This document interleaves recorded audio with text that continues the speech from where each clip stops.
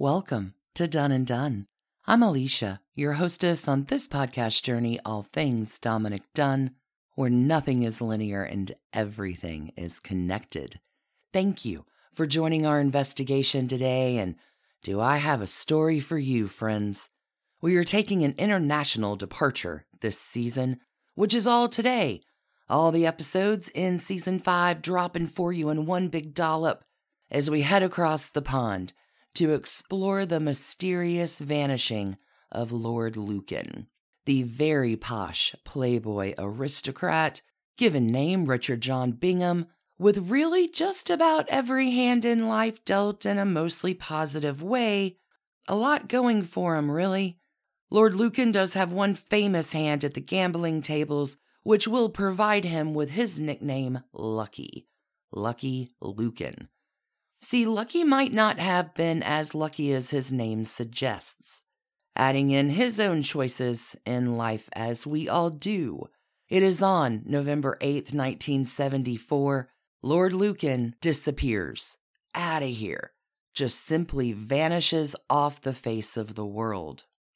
Troubling about this quick goodbye Lucky thing, his ghosting of the world is just hours after his children's nanny has been found murdered in Lord Lucan's about-to-be ex-wife's home. Lord Lucan and his Lady Veronica Lucan have been going through quite an ugly divorce and custody battle after a terribly unhappy decade of marriage. It is terribly suspicious timing for the absent Lucky. Hours after the crime, Lucky's just gone, not to be found, unless you are Dominic Dunn on the beat of Lord Lucan's vanishing from November 8th, 1974. Our man Nick will get on this investigative beat once his writing career is in full swing in his Vanity Fair days. Dominic Dunn writes a piece for Vanity Fair in May 1993 called The Gentleman Vanishes. Dunn's work will come 20 years after Lucky's Irish goodbye on a cold, wet, and weary November 8th, 1974. And our man Nick has questions. He will ask many, many questions, only getting some answers. But there is something awfully fishy when it comes to the swinging London high society set that Lucky Lucan is running with. His friends are titled folks. They are the country party set, when they aren't in town gambling and drinking their days away at John Aspinall's famous Claremont Club. This London high society set, the Mayfair set, some call them the Eton Mafia. They are interconnected and tightly wound in a lot of ways, through blood or marriage, as the British aristocracy is ought to do. Dominic Dunn thinks the Claremont set is covering up for their friend Lucky, or at least holding way more knowledge than they ever reveal. Dunn explains in The Gentleman Vanishes, I have always been fascinated by the Lucan case, fascinated that a man of such distinctive looks, whose picture was on every newspaper and news broadcast in England and most of the world, could literally vanish off the face of the earth. It all happened a long time ago, but this irresistible tale of gambling and violence in the aristocracy continues to intrigue, haunt, anger, and even frighten certain persons close to the missing Earl, who know more than they have ever alluded to. At the end of last year, I traveled to England to look into the oft-told story one more time. What I found was that even after nearly 20 years, there is a reluctance on the part of the people who might know something to talk about it, or, if they talk, to be identified. The former wife of one of the men closest to Lucan, who has since married and divorced another man, reacted with something akin to rage when it was suggested to her by a mutual friend that she speak with me about the case. Never, she said, it was reported to me. I will not talk about it. No one in London will. That's not quite the case.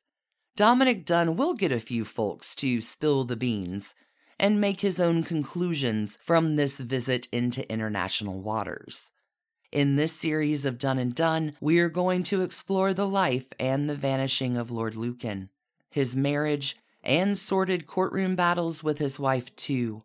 We're going to cover the events of that terrible night in 1974 when Lucky's plan, that he has worked out so carefully, goes so very badly.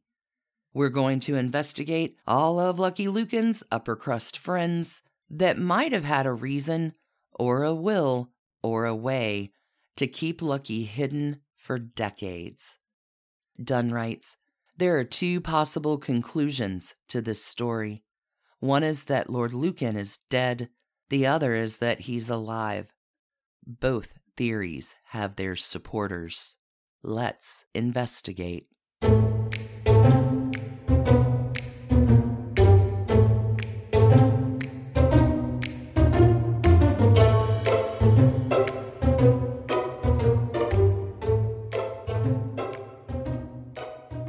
Dominic Dunne, in writing this piece for Vanity Fair, opens The Gentleman Vanishes by referencing a photograph, writing, "The man in the photograph with Lady Annabel is the protagonist of this story. He was no ordinary run-of-the-mill killer. He was Richard John Bingham, the 7th Earl of Lucan. Lord Lucan was tall, dark, and handsome in a sullen sort of way. He was a yachtsman, a winter sportsman, a golfer, a professional gambler, a dashing figure by all accounts, the perfect example of an English blue blood, albeit one with a flawed background. The 3rd Earl of Lucan, his great-great-grandfather, directed the catastrophic charge of the Light Brigade, one of the most famous disasters in British military history, which resulted in the massacre of half a division during the Crimean War, bringing disgrace to the name of Lucan. But the 7th Earl of our story eclipsed the 3rd Earl in negative fame when he was tried in absentia for murder, the first English peer to be named as a killer in 200 years. How do we get there? What is the history of Richard John Bingham, the 7th Earl of Lucan, Lucky to his friends? Richard John Bingham is born December 18th, 1934, the 2nd child of the 6th Earl Lucan. Primogeniture reigns in the British aristocracy. Richard John is the eldest son. So it is to tiny baby John, as he goes by in the family, that the Earl title will be handed to. At the point in our story, it is handed to him. John's father is George, the current 6th Earl of Lucan, and an Anglo-Irish peer. The Earl of Lucan is an Irish peerage, created in 1795 under George III. Again, the most famous and infamous of the Lucan Earls, until Lucky comes along, was the 3rd Earl of Lucan. The 3rd Earl, Lucky's great-great-grandfather, does direct the catastrophic charge of the Light Brigade. It is an outright disaster. The 3rd Earl does bring disgrace to the name of Lucan, which is almost redeemed until Lucky gets his shot. Baby John's mother is Caitlin Elizabeth Ann Dawson. Problematically at the time for Caitlin, she develops a blood clot in her lungs and spends much time hospitalized and away from her young son and family. This, perhaps in the way her son develops relationships with women, is problematic for him as well. Baby John is mostly raised by household help, especially the family's nursemaid, and then it is to preparatory schools with his older sister. But think about Baby John, born in 1934. Just a few years later, by 1939, World War II is looming down upon the Bingham family, and some decisions will need to be made. The family will evacuate the 2 older Bingham children, Jane and John, to Wales in 1939. Eventually, Jane and John will be joined by the two younger siblings of the Bingham family, Sally and Hugh. All four children in 1940 will depart for Toronto, Canada, although the Bingham children will soon land within New York State in the Mount Kisco area into the care of one Marcia Brady Tucker. A little side investigation into the character in this story that is Marcia Brady Tucker. You do have to wonder how a handful of children from the peerage escaping the war into the comfort and wealth of this multi-millionairess happens. Little bit of a spider web here. Marcia Brady, born in about 1883, has the most curious biography. I can place from one source, being the New York Times, that Marcia Brady is in fact the daughter of Diamond Jim Brady. Marcia Brady will grow up and marry Carl Tucker. Carl Tucker is the founder of Consolidated Edison. He is a financier with his own stock brokerage. But once Marcia Brady and Carl Tucker marry, any mention of Marcia Brady Tucker's life before her marriage is wiped out. But you wonder how the Binghams get there? It makes a lot of sense if, in fact, that one source is correct, that Marcia Brady Tucker is the daughter of Diamond Jim Brady. Diamond Jim Brady is legendary in a previous time. Diamond Jim, never been married, he's loaded, he's wealthy, he is a Gilded Age railroad businessman and stock market investor. Diamond Jim Brady is known for a few things. Number one, his very large appetite, as well as his collection of jewels and how he gains them and how he sells them too. Diamond Jim was a running buddy of Stanford White, and for a while raised a little ruckus with Lillian Russell, famous performer of her day. Again, the New York Times archives will source Marcia Brady Tucker as Diamond Jim's daughter, and if so, I get how Marcia Brady is loaded even before her marriage to Carl Tucker and is able to show a particular lifestyle to the Bingham children.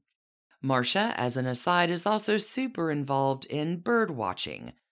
She and her husband have a number of horses and a ton of Gilded Age connections. What I want you to know is that the Bingham children are wanting for nothing during their time within Canada and the United States during World War II. Comparatively to war-torn England, the Bingham kids are having a wonderful life. Summer camps and private schools. The children are fairly well set up, living with the kind of money and access that Marcia Brady Tucker is equipped to show them. This wonderful life of comfort only lasts until the war is over. In February 1945, the Bingham children return into a desolate and stark England. Rationing is on. The Bingham home has been bombed. Another home of theirs has been mostly destroyed. A few other things happening that might be a little bit challenging for the children here as well. Marcia Brady Tucker is not only a multi-millionairess, cash out the wazoo, but Marcia's proclivities to religion ran to Christianity. John's parents, Lord and Lady Lucan, are a bit more austere. They're not showing off any type of the wealth that they might have. They're a little different. They're a little more left-wing. And John, in his early teenage years, will begin to suffer nightmares. He is treated by a psychotherapist at this point. It's not really a good time for young lad John. He has an ill mother, an absent father. He's returning into a ravaged land, and quite a contrast from the life that he has been living with access to the finer things readily available. It is off to Eton College for John, which is potentially a pretty unusual choice. Again, John's parents, the 6th Earl Lucan and his wife, are pretty left-wing. They are considered socialist of the time, and Eton College is the exact opposite of that. But John is not like his parents. He is looking to find a way to be different. John will adopt very hardcore right-wing views while attending Eton. Again, he's had a whole run of years within the United States being exposed to finer things, and, well, at Eton, John will find some friends and also begin dipping his toes into his life of trouble, of danger. John at Eton figures out that he loves the rush of gambling. And he wins some, sure. John is also bookmaking a little bit. He thinks it's a great way to earn a little bit of extra cash for some sweeties and smokes. This will evolve a little bit. John feels like it's no big deal to leave school to go bet on horses at the track. John Bingham loves the risk and the gamble. He is getting a rush on it. Besides the new hobby of gambling, John is actually meeting some friends at Eton now too. These names are going to become very important in our story. Let me introduce you to Jimmy Goldsmith, Dominic Elwes, Mark Burley, just to name a few. Many of these chaps are the set that John hangs with forever. They're his early friends. They're his longtime friends. They are the Eton boys, and they stick together. Young John does have quite an example in Jimmy Goldsmith when it comes to gambling. See, Jimmy Goldsmith, while he's at Eton, he likes the tracks too. And old Jimmy, he is going to win huge one day. He makes a 10-pound bet that will garner, in a very lucky day at the track, 8,000 pounds. Jimmy will take the entire Eton College out for one good time, and Jimmy, with plenty of money, says, "I no longer feel the need for formal education," and boogies on out of Eton College in 1949 at the age of 16. John Bingham maybe gets some ideas. Honestly, wasting your days at the track might be a whole lot more fun, and quite frankly, John isn't that great of a student. He's not really into his studies. John will undertake his national service in 1953, becoming a second lieutenant in his own father's regiment, the Coldstream Guards. John Bingham will spend a little time stationed in West Germany, enjoying the local customs, and also begins to add to his gambling repertoire another particular game, that of poker.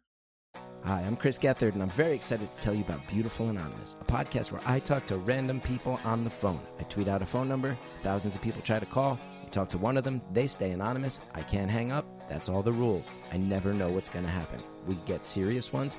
I've talked with meth dealers on their way to prison. I've talked to people who survived mass shootings. Crazy funny ones. I talked to a guy with a goose laugh, somebody who dresses up as a pirate on the weekends. I never know what's going to happen. It's a great show. Subscribe today, Beautiful Anonymous.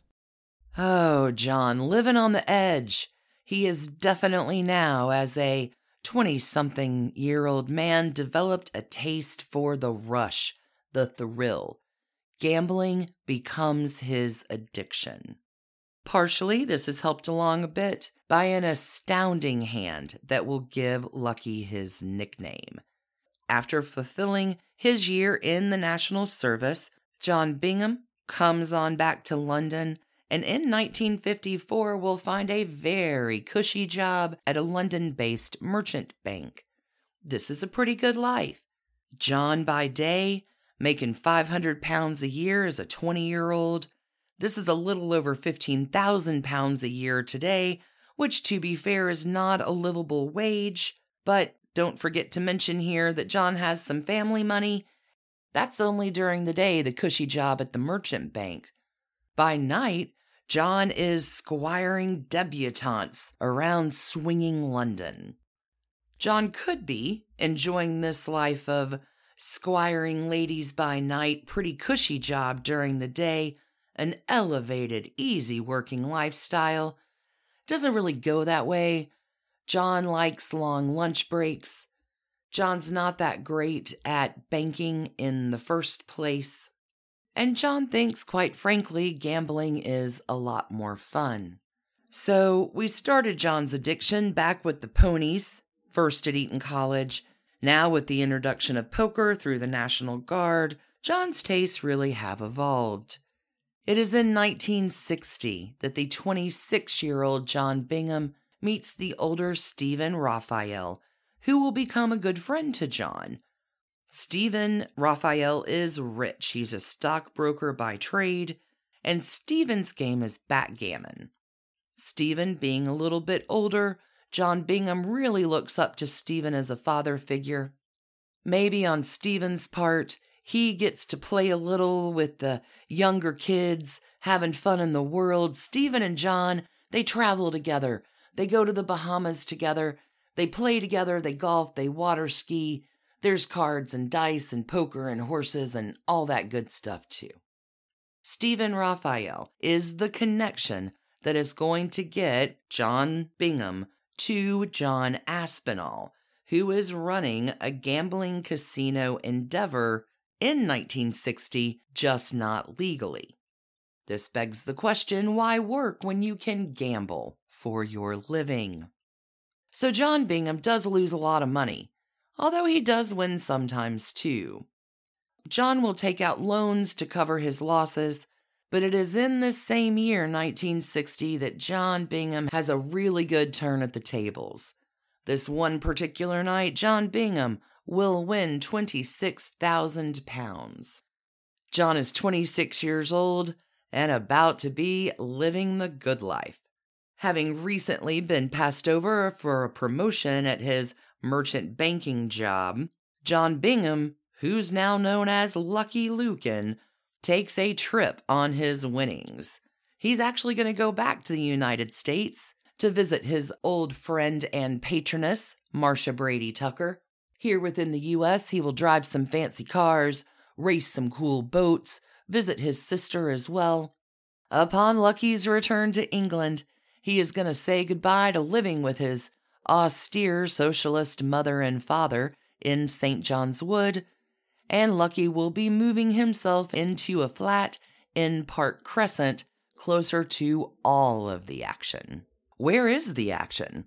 In 1962, it is in the latest swinging London Berkeley Square hotspot, the Claremont Club. John Aspinall is the man behind the Claremont Club, and friends, I need you to know that this is a scene with a capital S. The Claremont Club is Britain's most exotic gambling club. Originally opened by John Aspinall in 1960, the Claremont Club is said to have its original membership from 5 dukes, 5 marquises, almost 20 earls, and 2 cabinet ministers. The Claremont Club is frequented by men who thought they would revolutionize the world through their aristocracy and big ideas. Who's playing here in this disaffected gang of right-wingers? We have Jimmy Goldsmith, we have Tiny Rowland, we have Jim Slater, we have David Sterling as well, not to mention a few other folks that we've learned about before in this story, Stephen Raphael, Dominic Elwes too. These are the Mayfair set. All of these dudes are essential in the power transference from the old British industrialists and politicians into a new system happening at this time. This group is into playing financial markets in such a way that will change global economics. They want to take everything corporate, these fellas. They are a new breed of pirates, and the early 1960s, it's the time for it. Welcome to modern global economics. And it's all going down at the Claremont Club. This is the clubhouse. This is the playhouse of this set of big thinkers and doers, risk takers. They want to change the world. They live hard and they play hard, and they do a lot of that in John Aspinall's club. But it's not only them, it's a pretty fancy place. You have the young and old mixing over luxurious settings, dinners, and, well, the love of the game of chance and risk. Everybody's brought together by gambling. Aspinall will do his part in this new big piracy idea by helpfully cleaning a lot of the aristocracy out of their cash. And wowza, does it finance Aspinall's manic pixie fever dreams. See, the Claremont Club is exclusive. It's sophisticated. It is the place to be in 1960, and even more so in 1962, when Aspinall is finally given an official license to make it a legal gambling spot. The Claremont Club is discreet on the outside, opulent on the inside, and most definitely the place to be. It is members only. It'll cost you 60 guineas a year, which is a pretty hefty sum at that point.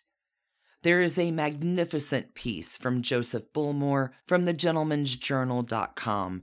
This piece is called The House of Cards Inside Mayfair's Fabled Claremont Club.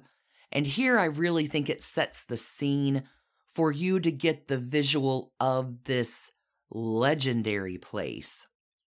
The subhead of this particular piece by Bullmore reads, "Wild beasts, squandered fortunes, international playboys, military coups."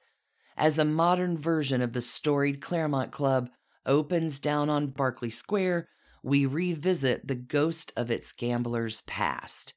My goodness, here we go. This is from Joseph Bullmore. "It was a useless life," says Taki Theodorakopoulos, the Greek shipping heir and last of the playboys, "but a very, very pleasant one." For the Claremont Club, perhaps the grandest, oofiest gambling den in the history of London, this is high praise indeed. The uselessness is built in, of course. A high-end casino exists solely to move money from rich, tipsy people with inheritances to richer, more sober people with CCTV cameras and panic rooms and sympathetic smiles. It is a place of distraction and oblivion, where the game is all and the money is simply a side effect, a symptom, a MacGuffin. There is no wider societal good, no great point or modern-day purpose, no economic trickle-down particularly, just the constant dribble of someone else's krug. Useful? Who wants useful? That's what members of the public are for. We're just here to have a lovely time. Uselessness is the last great indulgence. Lower the blinds, dear boy. The sun's coming up. As for pleasantness, in the case of the Claremont, pleasant is an understatement. This is pampering, engulfing, comforting, swaddling. It is silk sheets and warm milk, some bosomy, lovely nanny of the soul. Completed in 1740, 44 Berkeley Square was the final Palladian townhouse ever designed by William Kent, the great Mayfair architect. A little over 2 centuries later, it was bought by John Aspers Aspinall to house a planned gambling establishment and monument to some forgotten England.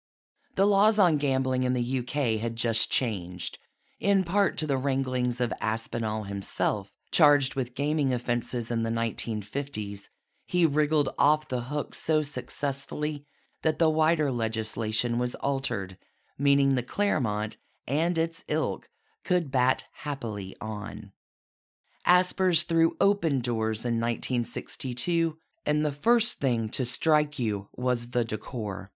Arranged around a central sweeping double staircase, the interiors of the Claremont Club were high pomp and utter luxury, an inviting English country house elevated by Louis XIV furniture and filigreed carpets.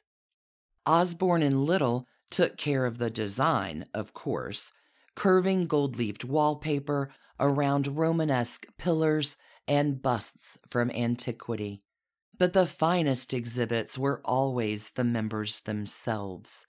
a self-selecting cast of constant fixtures and florid old boys, captains of industry and creaking aristos, young bucks and friendly rakes. That feeling one had, says Manoli Olympitus, the former merchant banker and one-time Mayfair gambling legend, was that you were walking into your own drawing room and you were seeing your pals, secure in the fact that they would never let anyone in you didn't like. Lord Lucky Lucan, much more of whom later, was said by Aspinall to be quote-unquote good furniture, well-bred, old Etonian bait that conjured the correct ambiance and encouraged the right breed of sap. He was what was known as a blue, a house player, gambling with the Claremont's own money in order to keep more liquid individuals at the chemin de fer tables. Shemmy to you. You only had old Etonians as blues, remembers Taki. Charles Benson, the Lausch, jet-setting racing reporter, was a blue too, and another who I won't mention because he's currently in the House of Lords. But they played correctly. There was no cheating or anything.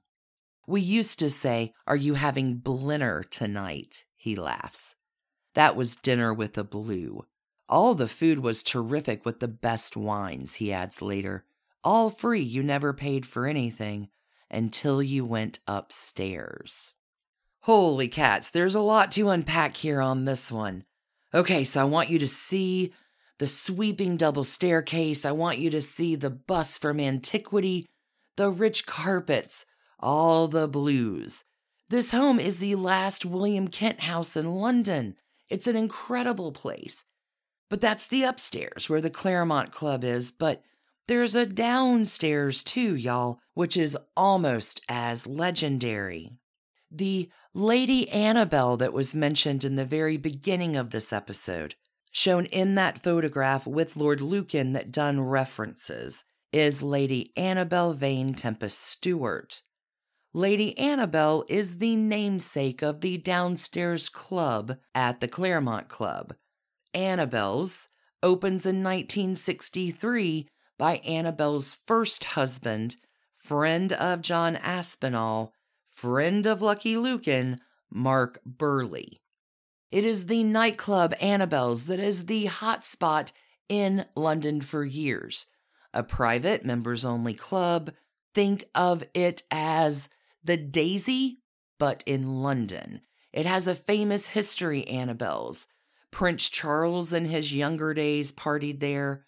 Annabelle's is reportedly the only nightclub Queen Elizabeth ever attended. Annabelle herself is the daughter of an Anglo-Irish peer, just like Lucan. They're traveling in the same sets here, y'all. Annabelle is the daughter of the 8th Marquess of Londonderry. Annabelle will make her debut in 1952 at a debutante ball attended by Queen Elizabeth II. Annabelle will make her first marriage in 1954 to fellow Etonian Mark Burleigh. Annabelle becomes a famous hostess and legendary socialite on the scene, not only at the club named after her, but with her whole high society set as well. You might not know Annabelle from this marriage to Mark Burleigh. It is her second marriage, Annabelle's, to Jimmy Goldsmith, that is even more famous. Annabelle and her husband Mark will separate in 1972. At the time, Annabelle is having an affair with Jimmy Goldsmith. Annabelle and Jimmy will marry themselves in 1978, 3 years after Annabelle's divorce from Mark is final. More on these two coming, but I do want to plant in here. Oddly enough, even once Mark Burleigh and Annabelle divorce, they remain super close friends. Mark and Annabelle talk to each other nearly every day. They vacation together routinely up into Mark's death in August of 2007. Annabelle will say it was Mark Burleigh's cheating that caused their breakup, that it was his perpetual unfaithfulness. that is the cause. Annabelle does not take any particular accountability that it might have been the 2 children she had that were Jimmy Goldsmith's while she was still married to Mark Burleigh, or the long-term affair with Goldsmith. Different estimations on how that works out there. But I mean, it all does work out in the end, and that whole saga is fascinating, but not necessarily the story that we're in. But I wanted you to know some of these names. Jimmy Goldsmith, Lady Annabelle, they will be coming back into our story. It all connects with this tightly knit group, this lot of Eton folks. A lot of folks that have been playing in the same peerage set, the same schools, the same balls, the same parties. I want to continue with one other bit here about this interconnectedness, this colony, so to speak, of it all. This is again from Bullmore from thegentleman'sjournal.com. Lord Derby and Lord Devonshire sat at the top of the aristocratic pile, the final stand of genuine gentry wealth, alongside a breed of new businessmen like Jimmy Goldsmith and Tiny Rowland, corporate raiders James Hansen and Gordon White, and rakish regulars like Lazard's heir Dan Meinertzhagen and Michael Hicks Beach. Mark Burleigh, Mayfair's panjandrum of taste, was a fixture too. His nightclub Annabelle's, which slithered into the basement below of the Claremont at 44 Berkeley Square, was due to be connected directly to the gambling den. But at the last minute, Burleigh balked at being so closely connected to a casino and bricked up the stairway. It didn't matter. The membrane was so porous, the atmosphere interchangeable. Annabelle's was the Claremont with a dance floor and discreet corners.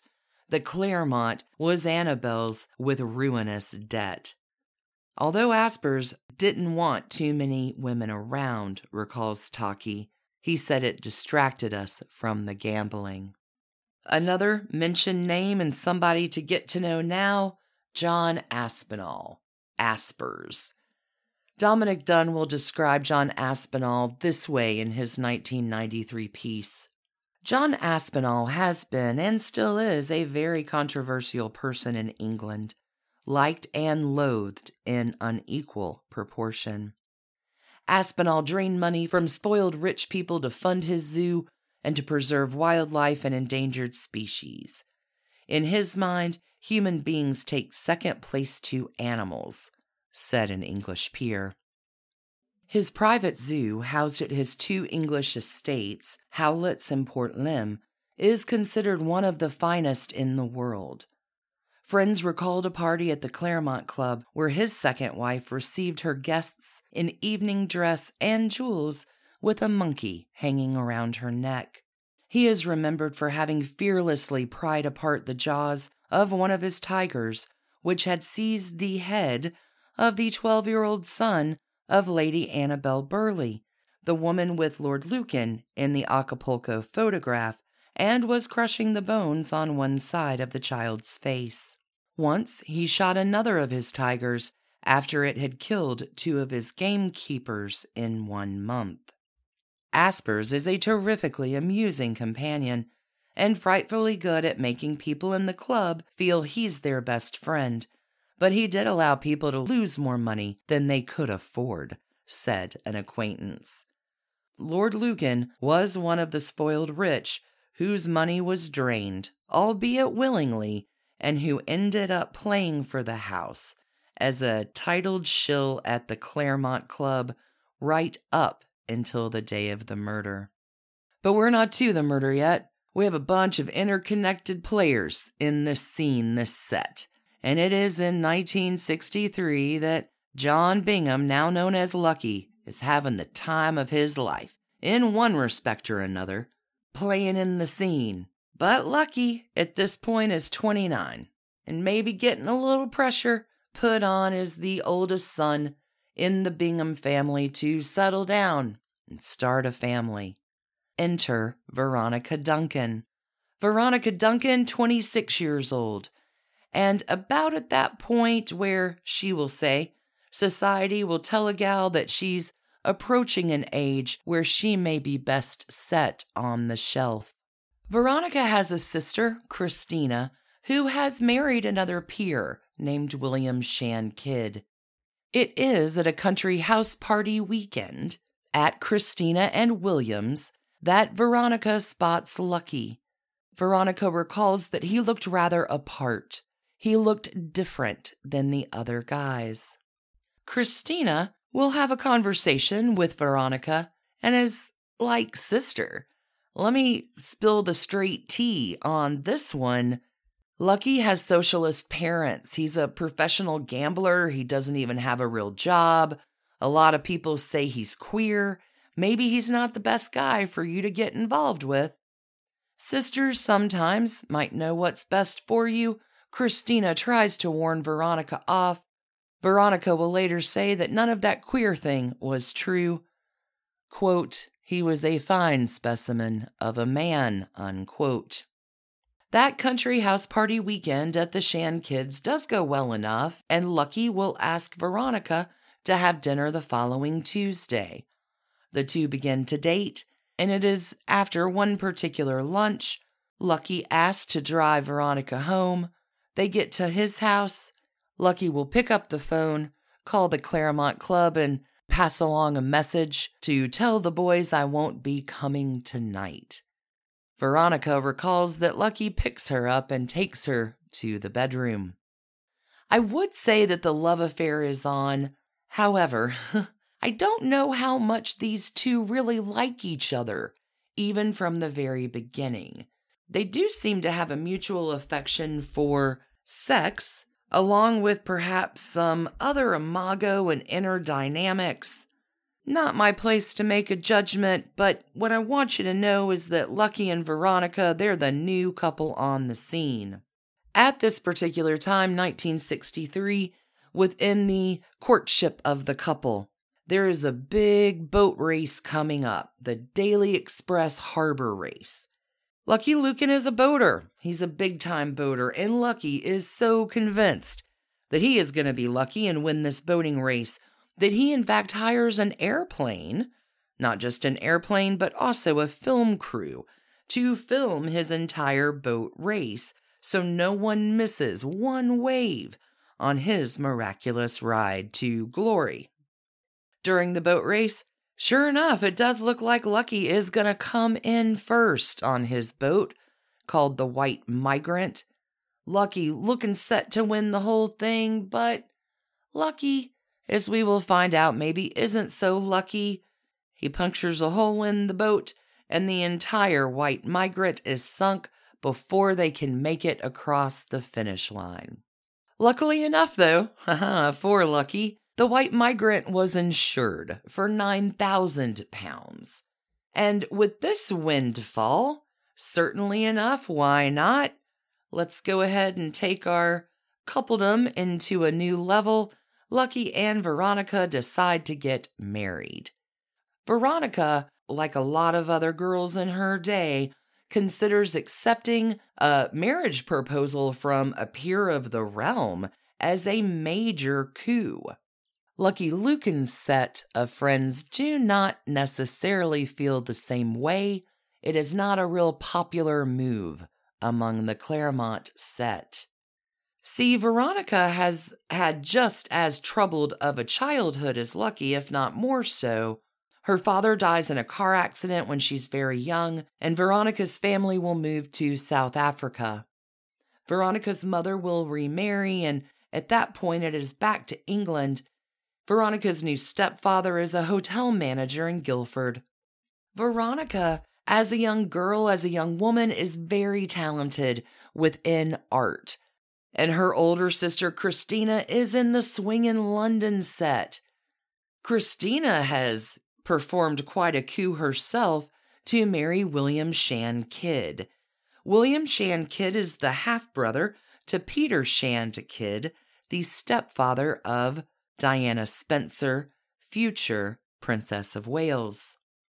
This whole set, the peerage, the aristocracy, this moving and playing with this group For Veronica, as a little bit of an awkward girl who likes art, I can imagine all of this feels pretty spectacular. Of course she will think this proposal is a coup. The engagement with Lucky and Veronica comes pretty quickly.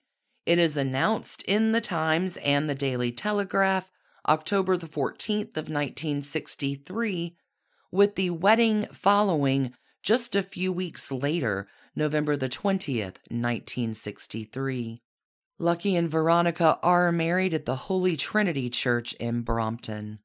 Dominic Dunn will write, Lady Lucan, about whom a decent word was and is rarely spoken, especially by her husband's friends, was variously described to me as nervous, high-strung, brittle, unrelaxed, a joyless creature, a complainer, and a woman who made scenes in public, specifically at the Claremont Club. It was the old NOCD story, not our class, darling. An innkeeper's stepdaughter, she has often been quoted describing her marriage into the aristocracy as her quote-unquote elevation. On her wedding day, she was lent a magnificent diamond tiara belonging to the Lucan family. All I can remember is how heavy it was, she said at the time. It gave me a crick in the neck. Her mother-in-law, the Dowager Countess of Lucan, did not offer to lend it to her again. However, in the beginning, the bride had high expectations of her elevation. I was looking for a god, and he was a dream figure. And Lucky was that dream figure to Veronica, at least for a little while. It is a rapid courtship. These two meet and marry in 1963, and that wedding in November sparsely attended, although there is one notable guest, Princess Alice of Greece, mother of Prince Philip. Princess Alice is in attendance as a friend of the Dowager Countess of Lucan. The Dowager Countess was one of Princess Alice's ladies-in-waiting. The newlyweds take off. They will spend their honeymoon in Europe as first-class passengers on the Orient Express. Another lucky benefit to this marriage, Lucky Lucan is gifted a wedding amount of cash by his father. This will buy the family's home at 46 Lower Belgrave Street in Belgravia. And well, another lucky wedding gift here, perhaps, not really, John Aspinall Aspers, Lucky's grand friend, will give the newlyweds £200 to spend at the Claremont Club. Lucky goes through that in no time at all and will proceed to lose another £8,000 just that night. Where does he get the £8,000 from? Remember the white migrant insurance payoff for £9,000. The sunken boat will help bolster that loss, but for the newlyweds at Christmas in 1963, they are skint. Things are looking pretty bleak. The new year, 1964, though, will take a turn when January the 21st, Lucky's father, the 6th Earl of Lucan, passes away.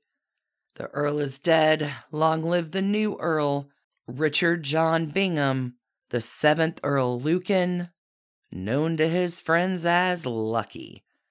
Lucky has a new wife, a new title, new problems, as we begin 1964, which is where we will return in the very next episode of The Vanishing of Lord Lucan on Done and Done. Until then, darlings, stay curious and keep on investigating. Thanks for listening to the Done and Done podcast, a Hemlock Creatives production. You can email us at doneanddone@gmail.com. You can follow us on Instagram at Done and Done Podcast. For further information about our episodes or sources, you can find us online at www.doneanddone.com. See you next week, friends.